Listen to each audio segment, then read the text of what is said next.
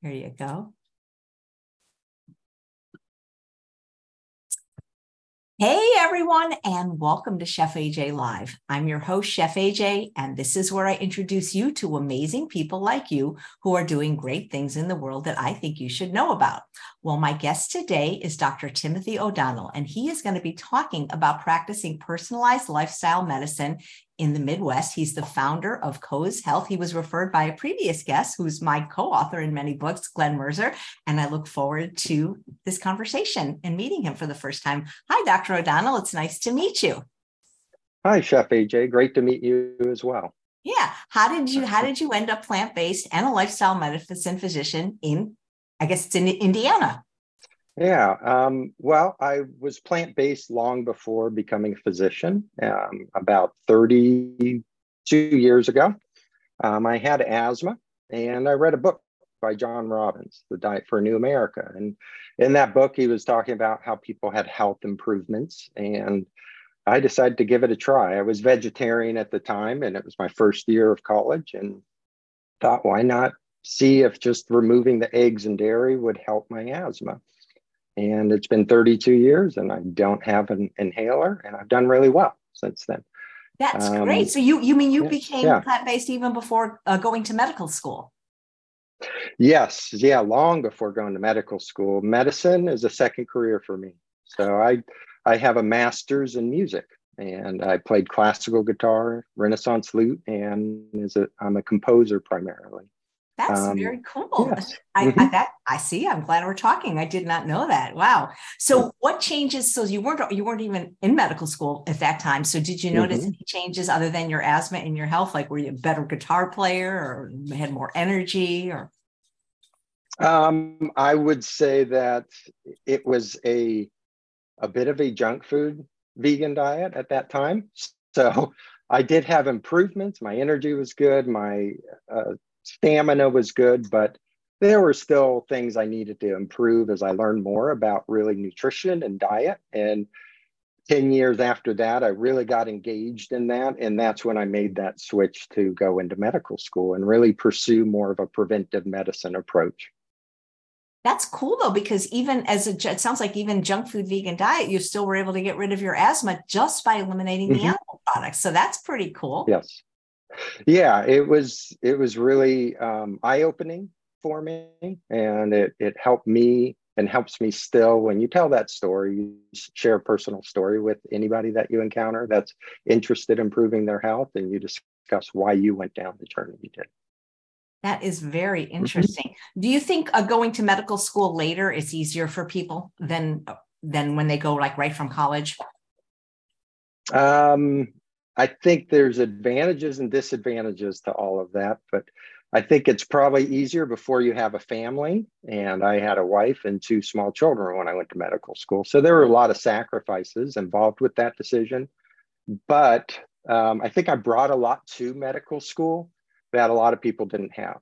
And I think the relationships and the understanding of what people deal with who don't have a direct drive to go right to medical school, there were a lot of just different experiences that I had in my past, that individuals that go straight from, knowing at 8 years old they want to be a doctor versus changing their mind in their early 30s that they'd like to pursue a health career. Yeah. Did you learn anything about nutrition in medical school? Very little, as some of your guests have discussed before. But I did learn a little bit. And after medical school, I spent a lot more time learning and understanding. What I learned in medical school was, how do you really read the literature and the science? So that then I could understand what the science of nutrition is telling us and how to guide patients with that. And I think that was the most powerful takeaway is, a lot of information regarding nutrition is questionable out there. And knowing how to read it and understand it and then share that with others and from a medical background, I think is really important. Did your diet ever come up during the medical school? Did you ever mention it to the professors? Did other students comment, or was it just something you kept to yourself? Oh, it came up all the time because I'm always preparing. If I'm going somewhere, hey, these are my dietary restrictions. This is what I need to do in order to participate in that. And through medical school residency, I was never afraid of sharing that. I was certainly an outlier, but everybody was, very willing for the most part to participate. When there was many of the meals brought in for medical students, I'd always have my own meal because it was usually pizza or something like that, which I wasn't about to jump in and eat it just because it was free and convenient. When you changed your diet, did anyone around you Mhm. change theirs, like friends or family? I would say not right away, but I did have friends who changed their diet, and my wife didn't change her diet, but she's been on that journey before me, or before we met, and then our children have had that diet, and I've had a lot of patients who have adopted the diet as well. Well, great. But is Mhm. your did you raise your kids eating this way? Yes, yeah. Okay, Hmm. nice. Do they Yeah, and like it? Do they like eating this way? that's part of their lifestyle. They understand a lot about it. They are very interested in reducing impact of our dietary choices on the world around us, and also helping people in the community learn more about how our nutrition impacts their life. My daughter right now is working on her master's of public health, and it's just really neat to see them growing and So learning they're grown more about it. children now. They're Oh, grown up. yes. Okay, okay. Yes. Well, they were very young when I started medical school, which was just about 20 years ago. And they've watched me go through the whole career, going to medical school, doing residency, starting my career, then starting my own private practice. So they've observed that and asked a lot of questions. They're very curious and had always been like, well, why are you doing this? How come people aren't eating like we do? And even as very young children, grade school or even preschool, I had questions from them that were very inquisitive about what is it that, why do we do things differently? And they've continued that interest and that curiosity. Right. Well, speaking of doing things differently, you're in Mhm. Indiana, right? Yes, I am. What city? Right. It's in West Lafayette, right next to the university, Purdue University. So just a So few miles from there. is it a mecca for veganism? What's it like the plant-based scene in your town? It's similar to what the plant-based scene was 30 years ago in the country. I would say it's a beginning step. There's not a large population. We don't have any completely plant-based restaurants in our area. We can go to Indianapolis, about an hour away, and there are a number of plant-based restaurants, but it is a community that's growing and it's understanding. And we are very happy to be part of that movement and helping people who are interested and learning more about that so they can improve their health. Yeah. Are you a good cook? Am I a good cook? It depends. I like to experiment, and sometimes it's really good. Sometimes it falls flat, as experiments do. But I do like to cook. I love to use a variety of foods and spices and try to make different varieties. But I also, for breakfast, like to eat a pretty straightforward, healthy start to get my day going that has a lot of berries and nuts and seeds and some greens, and just mix that all together and have a good, healthy start to the day. So my mornings are relatively planned out, for the most part, very similar day after day, but my lunches and dinners are different.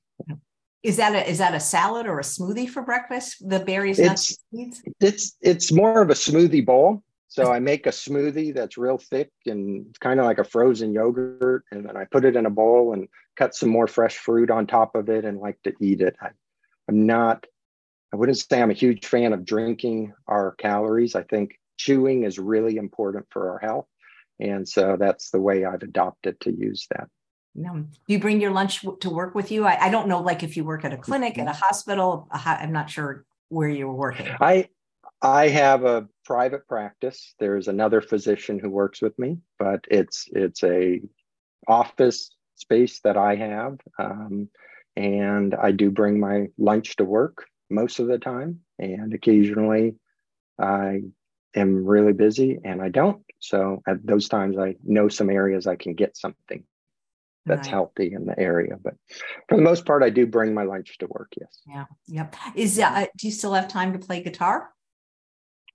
I do. I've been getting more time. I've been very busy over the pandemic, as most physicians have, and I was also teaching medical students more about wellness and mind-body medicine and nutrition over the last 6 to 7 years. And this year, I'm taking a little bit of a reprieve just to get some wind beneath my wings again.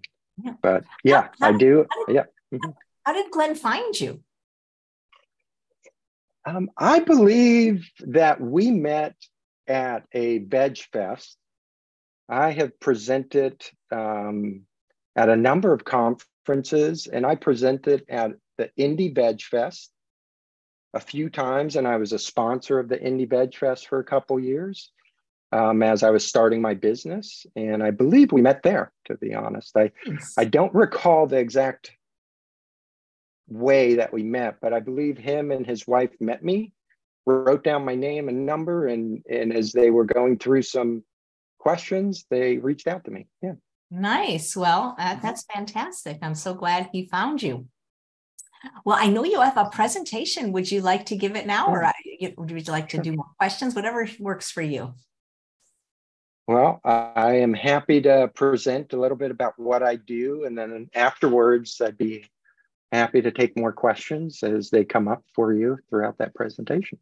Great. Thank you. Okay. Let me share my screen here.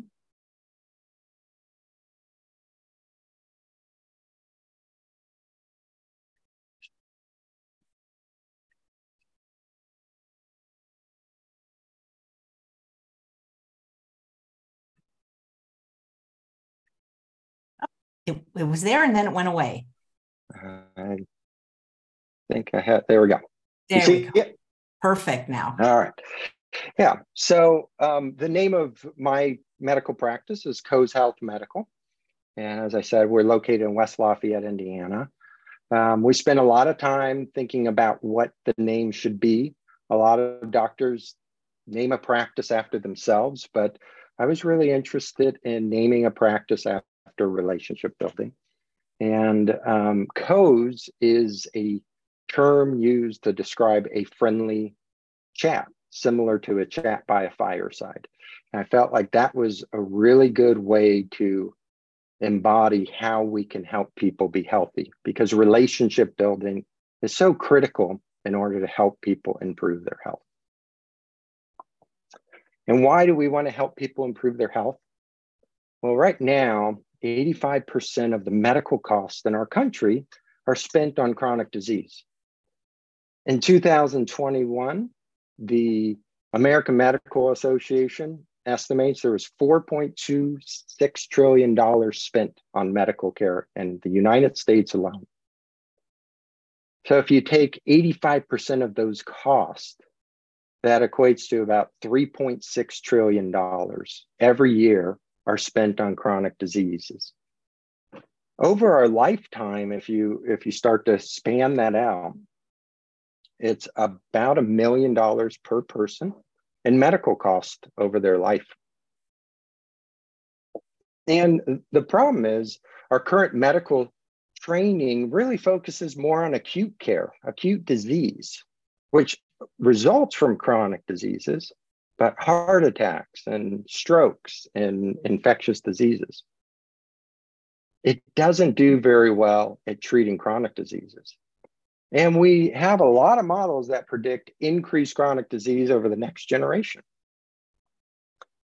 So early on in my career, I looked at how can I have an impact on chronic disease? So I want to provide you just a little account of a patient that I've taken care of. This was a 43-year-old male with mixed hyperlipidemia, impaired fasting glucose, metabolic syndrome, and non-alcoholic fatty liver disease with obesity and hypertension. So this is very common. And his weight was 240 pounds, 136 over 82 was his blood pressure. Cholesterol was high. Both his bad cholesterol, the LDL, was 164. His good cholesterol was low at 38. And his hemoglobin A1C, which is a marker for diabetes, was elevated as a pre-diabetic at 6.2%. He was on a few medications when I met him as well, one for cholesterol and one for metformin. And he didn't want to be on medicine, and he talked to me about what can I do to improve my life and to get off medication. So we began with meeting regularly, again, going back to developing a relationship, building trust, talking to him about changes, and having him identify which changes he feels he could focus on each visit we had. Over the next year and a half, he was able to lose quite a bit of weight. His BMI had dropped to the normal range, a BMI of 23.8. He was 185 pounds, so he lost 55 pounds. His blood pressure was normal without medication. His total cholesterol had dropped 100 points, and that's with stopping his cholesterol medicine. So his total cholesterol dropped from 246 with cholesterol medicine to 143 without it. And his diabetes marker normalized to a hemoglobin A1C of 5.2%. His LDL, the bad cholesterol, dropped to 67, and his good cholesterol increased to 54, and he was no longer on any medications. So he did really well. And I was so excited for him and really cherished the opportunity to take care of him for many years. So why is it that we focus on lifestyle medicine, or we talk about it a lot? And what is lifestyle medicine really? And how do we make the changes that are important? So lifestyle medicine is really about doing intensive therapeutic lifestyle changes over time to treat, prevent, and reverse disease, using these same health promoting lifestyle choices that maximize health and prevent disease as well. Okay, so some people come in before they have any diagnoses, and other people come into my clinic who have multiple chronic diseases and they want help.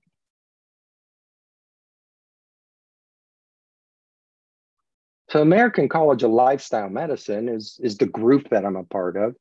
And we really focus on 6 pillars to improve our health. Healthful eating, primarily through a whole food plant-based diet. Improving our physical activity and meeting the physical activity guidelines. Developing strategies to manage stress. Maintaining and forming healthy relationships. Improving sleep and avoiding risky substances. A lot of what we focus on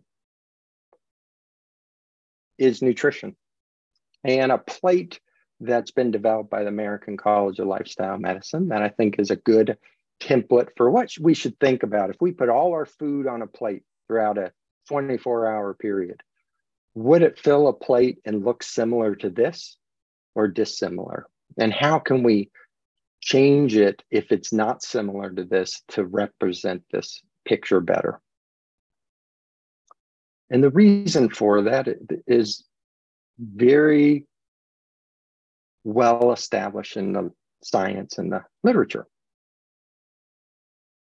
We look at what's the health benefits. The nutrient density is a term that's used a lot in the foods that we eat. And so that begins with fruits and vegetables. And we focus a lot on leafy and cruciferous vegetables, and then non-starchy vegetables, and then fruits. Most Americans eat, on average, from the literature, 3 servings of fruits and vegetables a day, a total of 3 servings. And we really should be aiming for a minimum of 5 vegetables and 5 fruit servings a day. So 10 of those in total.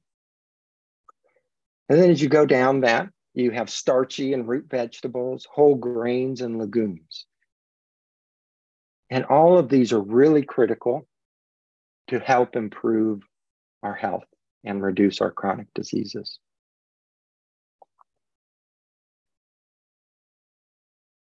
So what's the science behind this? We have some leaders in this industry who have been researching this for 50 plus years. And some of the research goes back to the 1930s and 40s.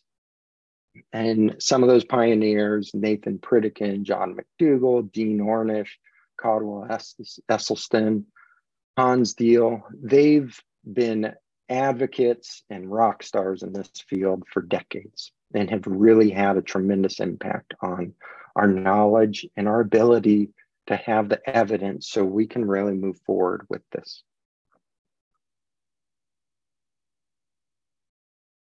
So what are the main behaviors that we look at again? It's these 6. And I would say that stress can be the biggest area that, for most people, that ends up impacting all the other areas on this list. So if we have a lot of stress that's not well managed, we tend to not sleep well or sleep too much. We may turn to substances of abuse. We may not go out and exercise. And a lot of times it leads to comfort eating and poor dietary choices. The other part of it is, as a doctor, oftentimes people think we do everything. And it really is important to have a team approach when we're working on lifestyle and behavior change. We use health coaches as a very important and critical tool for patients at Co's Health. And health coaches have been around for over 20 years now, and they have a national board certification for those who meet the qualifications and take that board. And they're a very important member of a healthcare team in order to help people make an intensive therapeutic lifestyle change.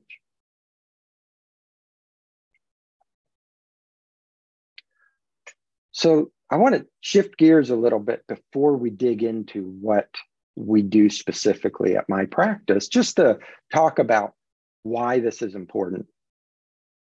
I want to spend a few minutes talking about the major causes of death in the United States and how much of those causes are attributable to lifestyle.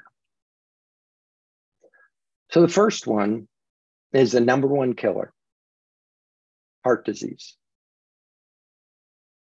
The number one killer in our country is 94% attributable to our behaviors.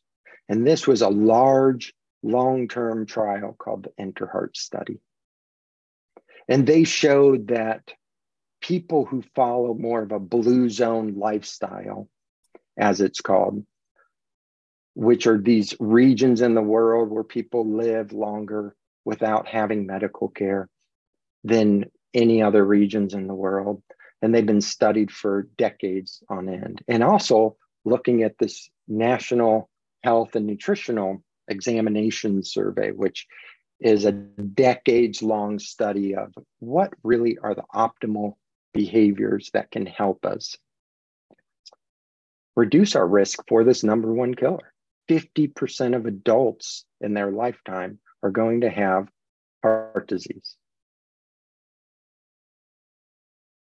So optimal cholesterol levels were shown that having a total cholesterol below 150 and a bad cholesterol, the LDL, below 70, without having a history of coronary artery disease, helps to nearly eliminate this risk when done through lifestyle. Up to 40% of heart attacks fall within the normal range of cholesterol. So that 150 to 200 total cholesterol and 70 to 100 bad cholesterol level. Cancer. Cancer is also a leading cause, second leading cause of death.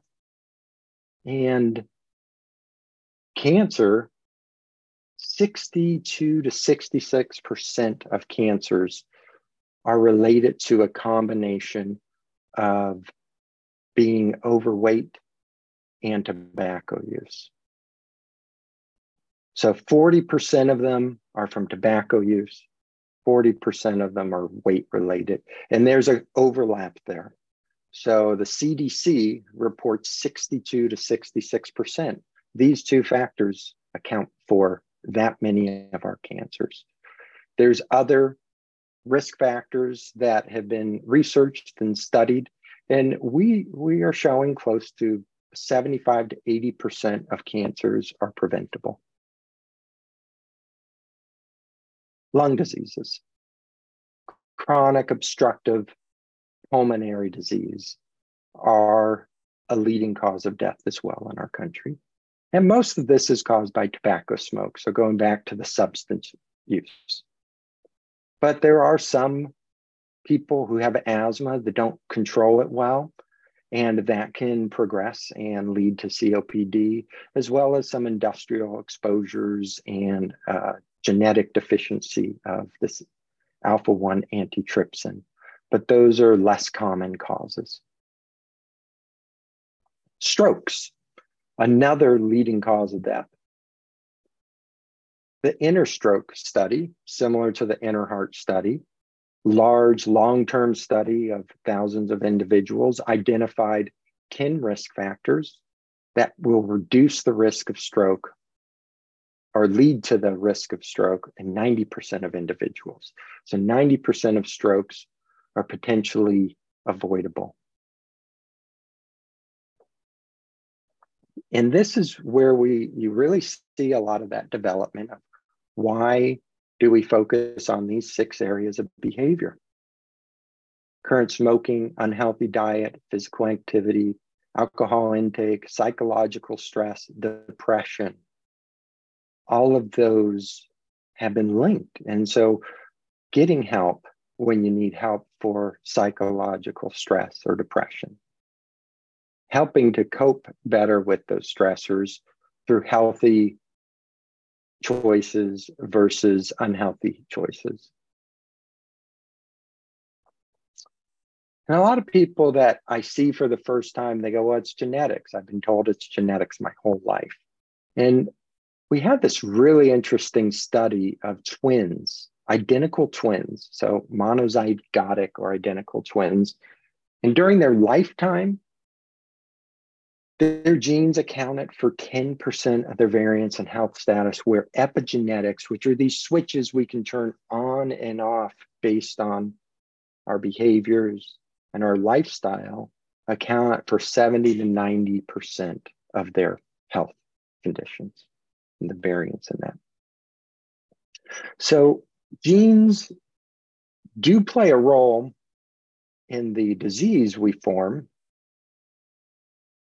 but they are not the trigger of that.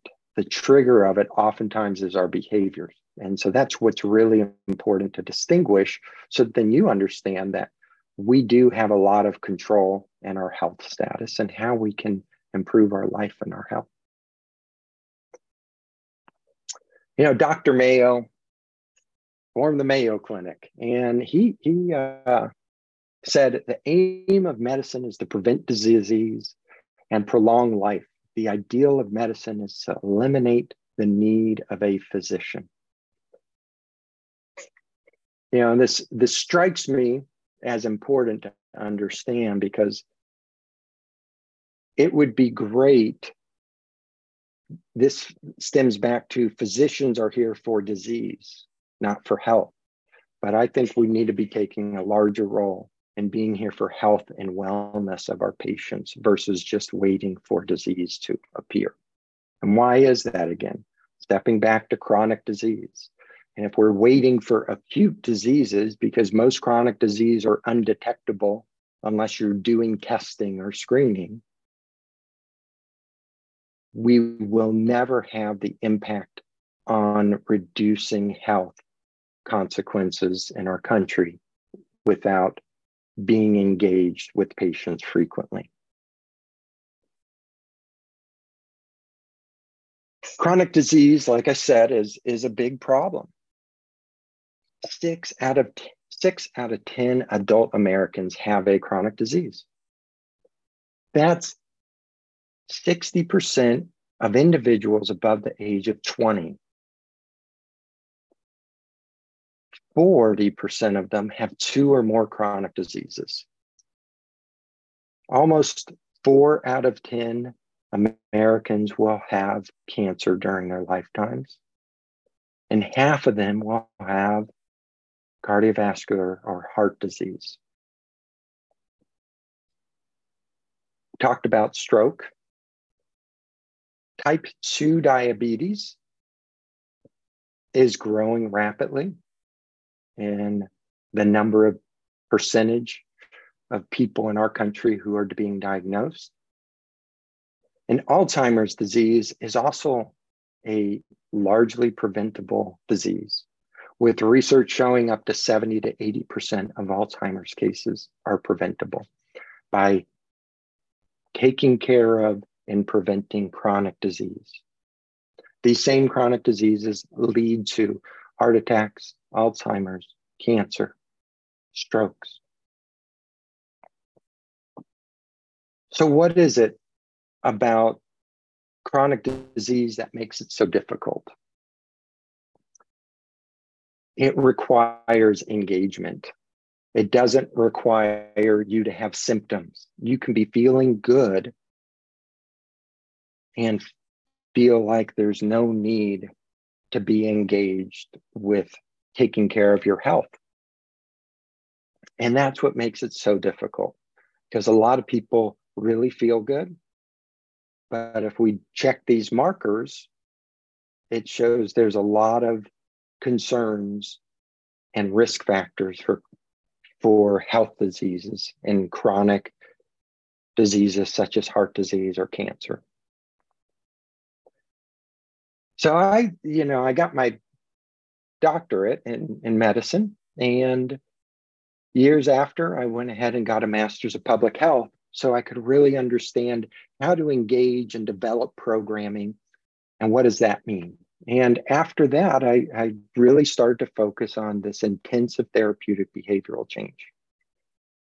And a lot of times I get people who come in and they say, I'd like to see you once or twice a year, but I hear you can help me be healthy. And I need to step back and be honest with them and say, it's going to be very difficult for me to help you with 1 or 2 visits a year. We really need to engage with you frequently throughout the next 2 years in order to help you. And I like to use an analogy of a dentist. And a dentist, we oftentimes go to twice a year to take care of our teeth. And if you're asking me to take care of you from head to toe in 2 visits a year, and a dentist gets twice a year for your teeth, I think we're going to miss some marks there. And so I discuss it more as an orthodontist when you're getting braces and you have something that needs to be repaired or realigned. And so it's going to take really frequent visits initially, and then we're going to have to space those out a little bit more. But it's going to take about 2 years for us to really work with you to be effective and to create a maintenance program that works within your lifestyle.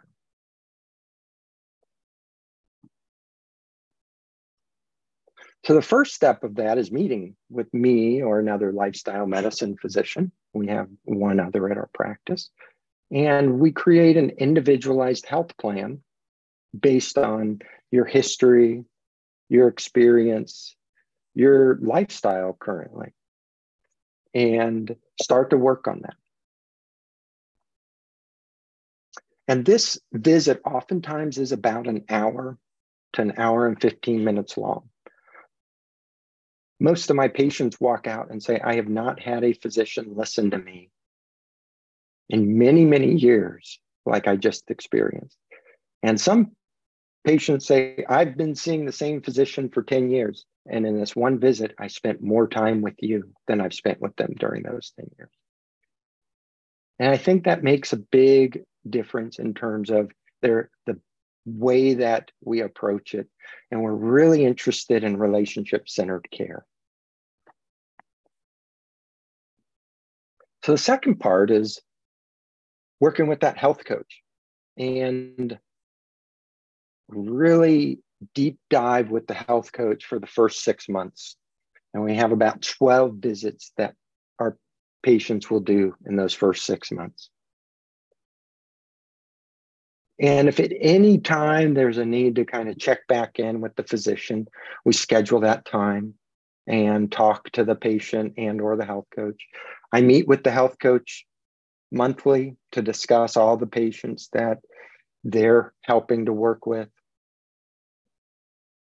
And primarily what the health coach does is connect and continue that relationship and help the individuals who come to us for care to make changes that they are ready to make. And it's so complex. Our lifestyle is really, really overloaded for many of us. And we need to understand that we can't make all the changes at once, but how can we be really good at moving from step A to step B to step C, instead of trying to go from A to Z within a week? Because we often struggle with that and it makes it difficult to sustain and maintain those changes.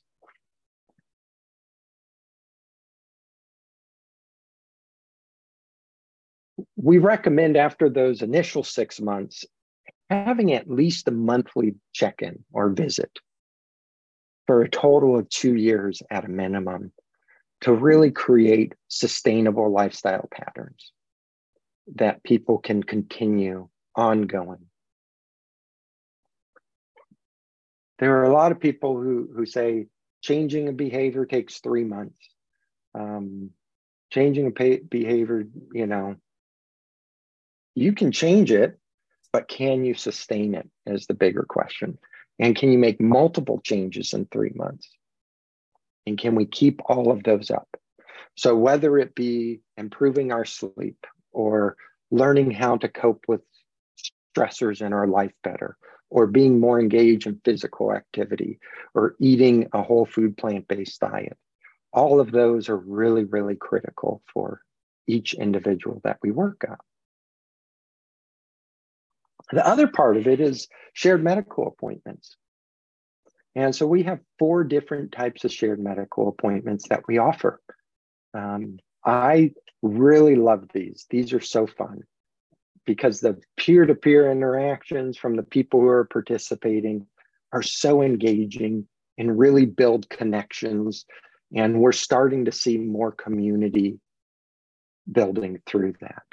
And it's really exciting when you can have these times to educate, but also share and really talk regularly, weekly with 6 to 8 people.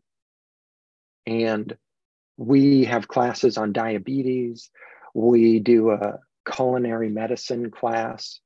We teach about mood disorders and what they have in common and what the different mood disorders and how lifestyle impacts those. And then we also have a mind-body medicine class, which is mostly geared about resiliency skill building. And that's all 4 of those are just really rewarding. And many of our patients go through all 4 of these courses so that then they can really engage in the different perspectives, engage with different members of our community, and build more relationships of others who are working to improve their health. Now, the biggest thing is this personalization. Lifestyle medicine in general is healthy and great for everybody, but some people really struggle. And they may want more data presented to them before they're willing to really jump into that. So at times we'll personalize around different nutritional profiles. We will run things like food sensitivity testing, and we do some epigenetic and genetic testing to show people what are their risks based on those and what's being expressed. Then can we start to minimize that expression and help reduce their outcomes? And that's really what I find the most fascinating. If I can help one person reduce their health risk and feel better, that is just so heartwarming. And that's why I went into medicine, is to help people feel better without adding medicine, and with the hope and goal of reducing or removing their medication as that initial patient that I discussed. And we see that a lot. We have a lot of patients who engage. They come in within 2 to 3 months, they go, I feel so much better. My energy is so much better. I'm not feeling that afternoon nap time is required any longer.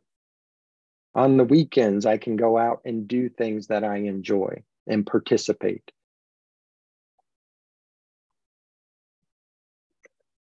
So again, this is what we are doing in Indiana, in our region. And I have patients from across the state who come to my clinic because there are not a lot of offerings in the Midwest that are similar to what I do. When I founded my medical practice, it was the first privately owned lifestyle medicine clinic in Indiana. There are other physicians, thankfully, that are taking the realms and moving and into this field. And I am encouraged to see that more and more interest in the medical community is looking at this. Now, I think what's really important, though, and a takeaway, when I have been, I mentioned I had supported a Veg Fest. And when I was there, I had a lot of people who came to me who were plant-based, and they would say, well, why would I need a physician who is plant-based? And I would try to explain it's more about having a physician who understands the treatment of chronic disease and the health improvements that come from that versus using a physician just when you're sick or just when you have a heart attack. Finding a team member that helps you in your health and supports those choices that you're making to improve your health is really critical. And I do have a lot of patients who continue to have a primary care for those times where they're sick, so they can go and be evaluated and see if a treatment's needed. And they come to me for a program of lifestyle medicine. And then I have other patients who transfer their care because they're really interested in a long-term primary care relationship that's going to first teach them and get them on track of where they need to be, and then help them stay on that path and provide a source of sustainability. So it's really unique in our region, but it's also a younger field in medicine across the country. Now, what's exciting is when I joined the American College of Lifestyle Medicine, I was able to sit for the first board exam, and there were about 200, I believe it was 216 physicians from around the world who sat with that exam with me. And we now have over 10,000 members in the American College of Lifestyle Medicine. And that is just wonderful to see. And hopefully, if you don't live in Indiana, you can find a physician near you that practices this way and is integrating a health coach and shared medical appointments to provide you with the information to help you improve your health.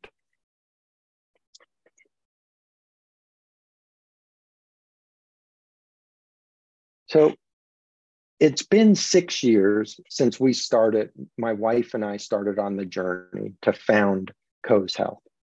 We opened up initially in 2019 at our current practice. And we had about a year. We opened up in April of 2019 and a year, and then the pandemic hit. So it was an interesting way to start a business. But I will say we made it through it all, and we are growing quickly. And it's been really, really fun to be able to provide this in our community and within the state of Indiana. We have also, our commitment really is to change the culture on health and the way people approach medicine. Secondly, to really communicate the science of health. And this is nutritionally is probably where it gets the most confusing. But that's, again, goes back to the conversation with Chef AJ at the beginning. Medical school taught me how to read that literature and how to then use that in terms of care for individuals that I take care of. The third thing is to really empower the individual that comes to us for care and providing a supportive system for them without judgment, and to help them learn what choices and behaviors they can work on, and then help them to make those changes as they move along that. And the last part is to help remove barriers to healthy choices.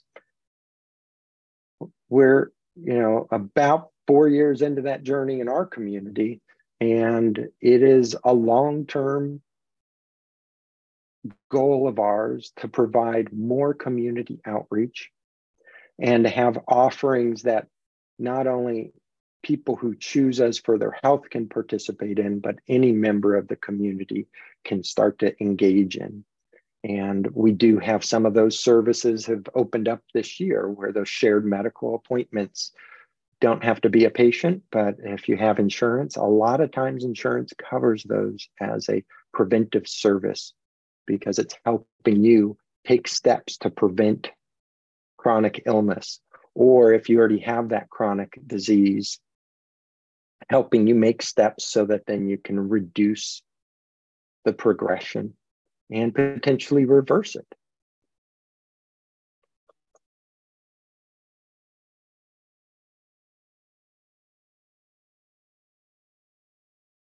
Thank you so much. Let me get myself back up. One of the things you said— I love that squirrel. That's when I'm trying not to be seen. One of the things you said that I thought was so interesting is the goal of the doctor isn't to be there so that the patient can keep seeing the doctor. Mm-hmm. Yes. Well, I mean, that is the traditional thought, right?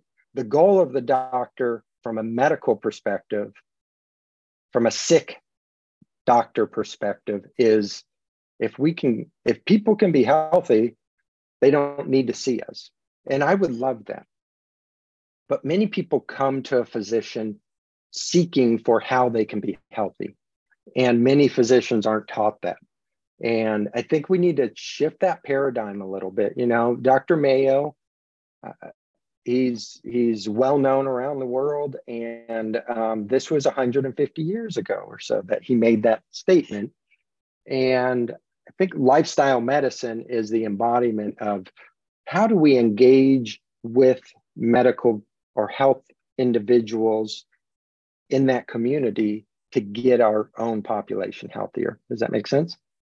Absolutely. And I like what you said about, when people said, well, what do I need you for?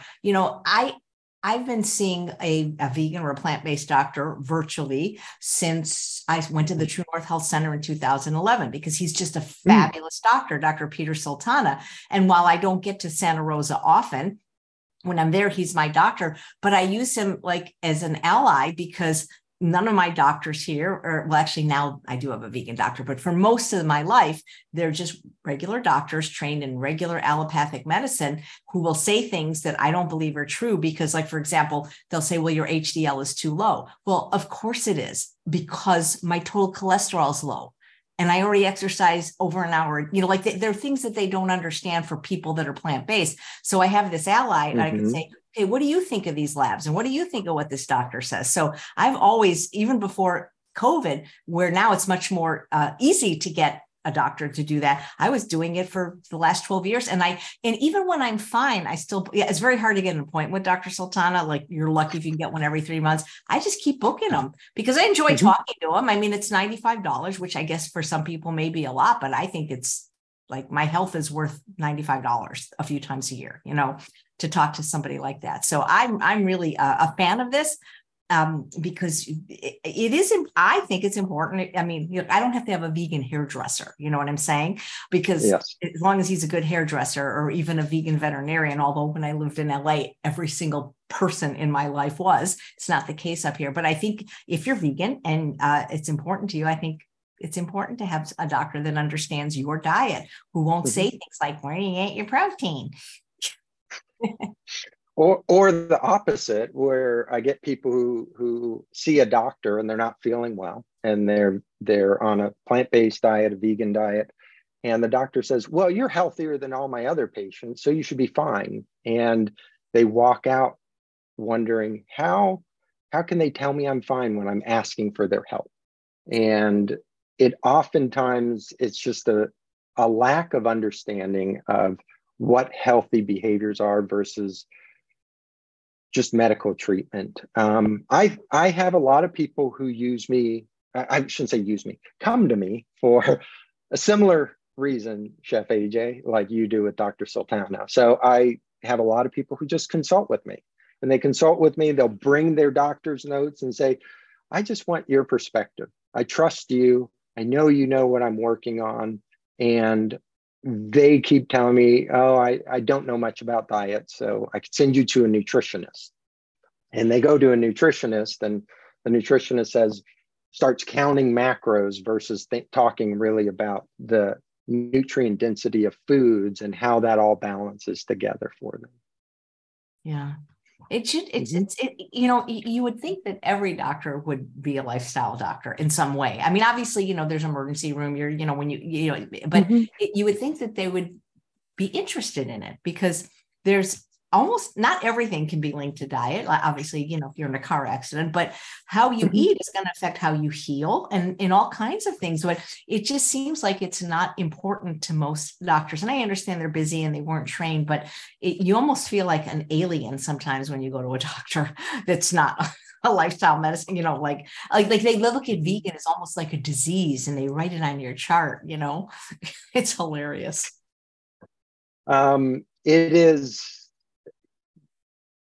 It is something that is going to take a while to change. And I think it's just the training that a lot of physicians are put through. There's a lot of, going through medical school, you're taking 28 to 32 credit hours a semester, very, very intensive. And how much can we add and how much do we take away? We are seeing more emphasis on behaviors, on stressors, on nutrition. And there are some schools that are really, really focused on integrating this into the medical curriculum, which is fantastic.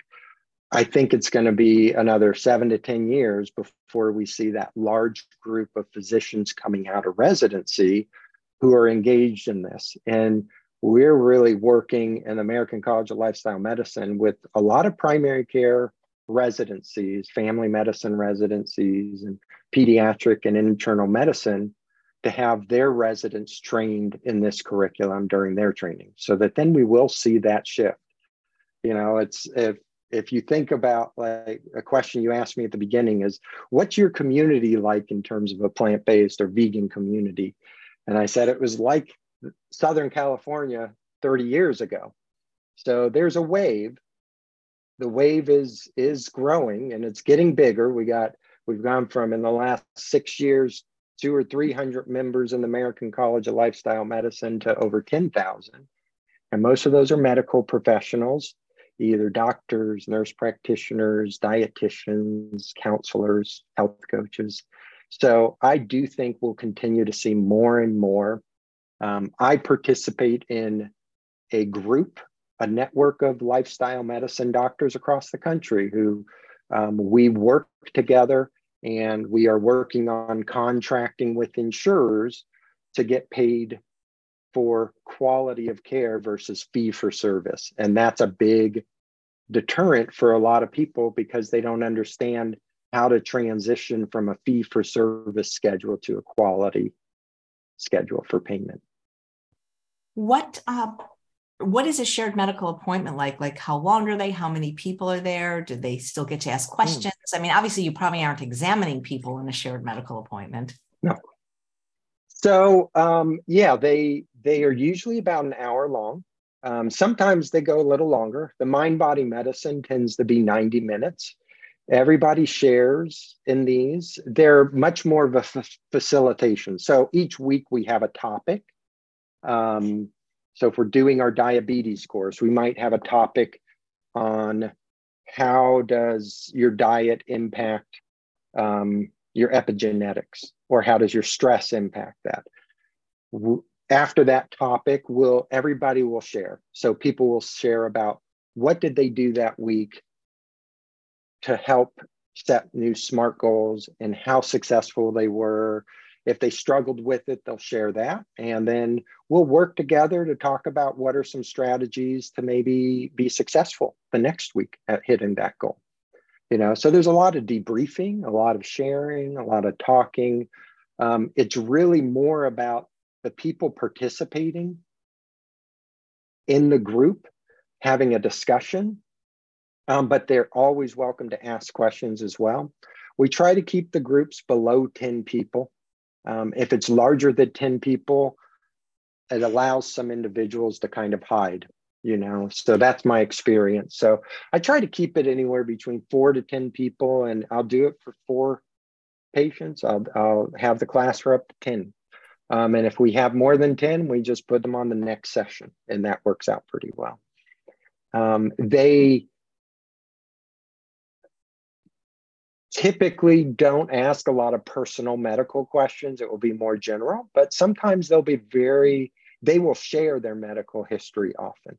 And it's important to open that session. Each session we talk about, everything here.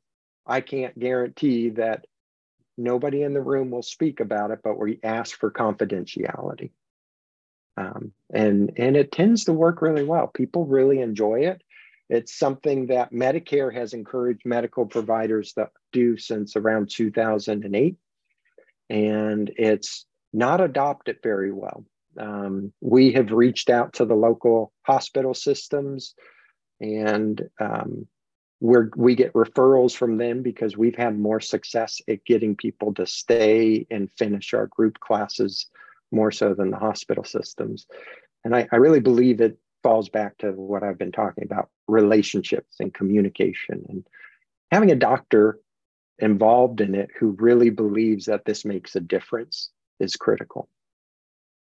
Yeah. Do you only see patients in Indiana, or do you also have a virtual practice? Because one of the live viewers named Marianne is saying, I live in, I think it was Arizona. Yes. And how do you find an in-person whole food plant-based doctor? Yeah.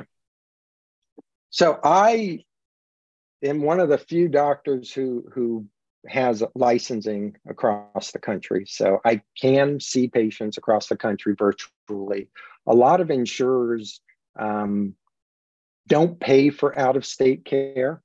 So if somebody sees me from Arizona, a lot of times they have to pay out of pocket. We are trying to do everything through insurance, so it reduces the cost for our patients significantly. But anybody can contact us, and our office manager could look into seeing if their insurance would pay for their visits, or if they're interested in just, occasional consultations and want to pay out of pocket. I definitely have patients who do that.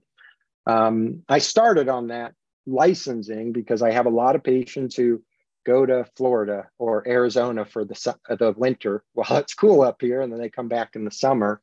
And I felt it was very hard for them to get good care outside of our area. So even if they needed care, I wanted them to be able to contact me so they could have somebody they trust when they're on the road.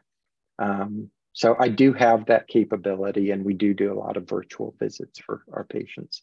Yeah. Finding a plant-based doctor, there's the American College of Lifestyle Medicine, lifestylemedicine.org has a listing of physicians who are lifestyle medicine certified, and also ones who are members. I would look for the ones who completed the certification first. And there's other organizations like plant-based doctors, that individuals can find plant-based doctors. Nice. Yeah, she's saying that she would love to have a whole food plant-based doctor because her GP yelled at her because she lost some weight and told her she has to eat meat, even though the blood work and everything was perfect. So, yeah,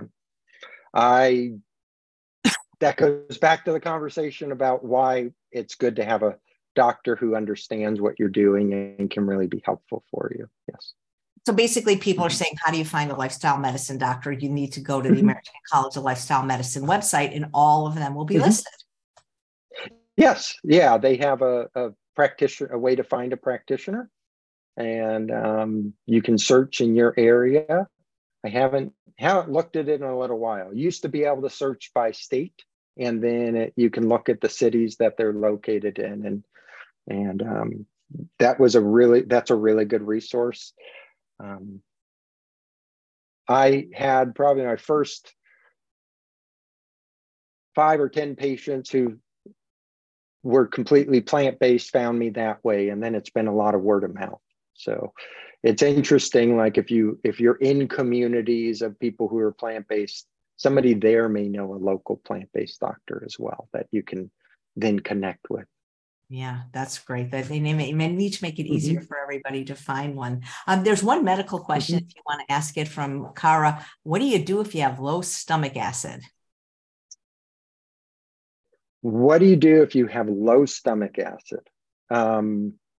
Well, a lot of times, I'm not a GI professional, but I would say that I would continue to do things that are going to improve my microbiome.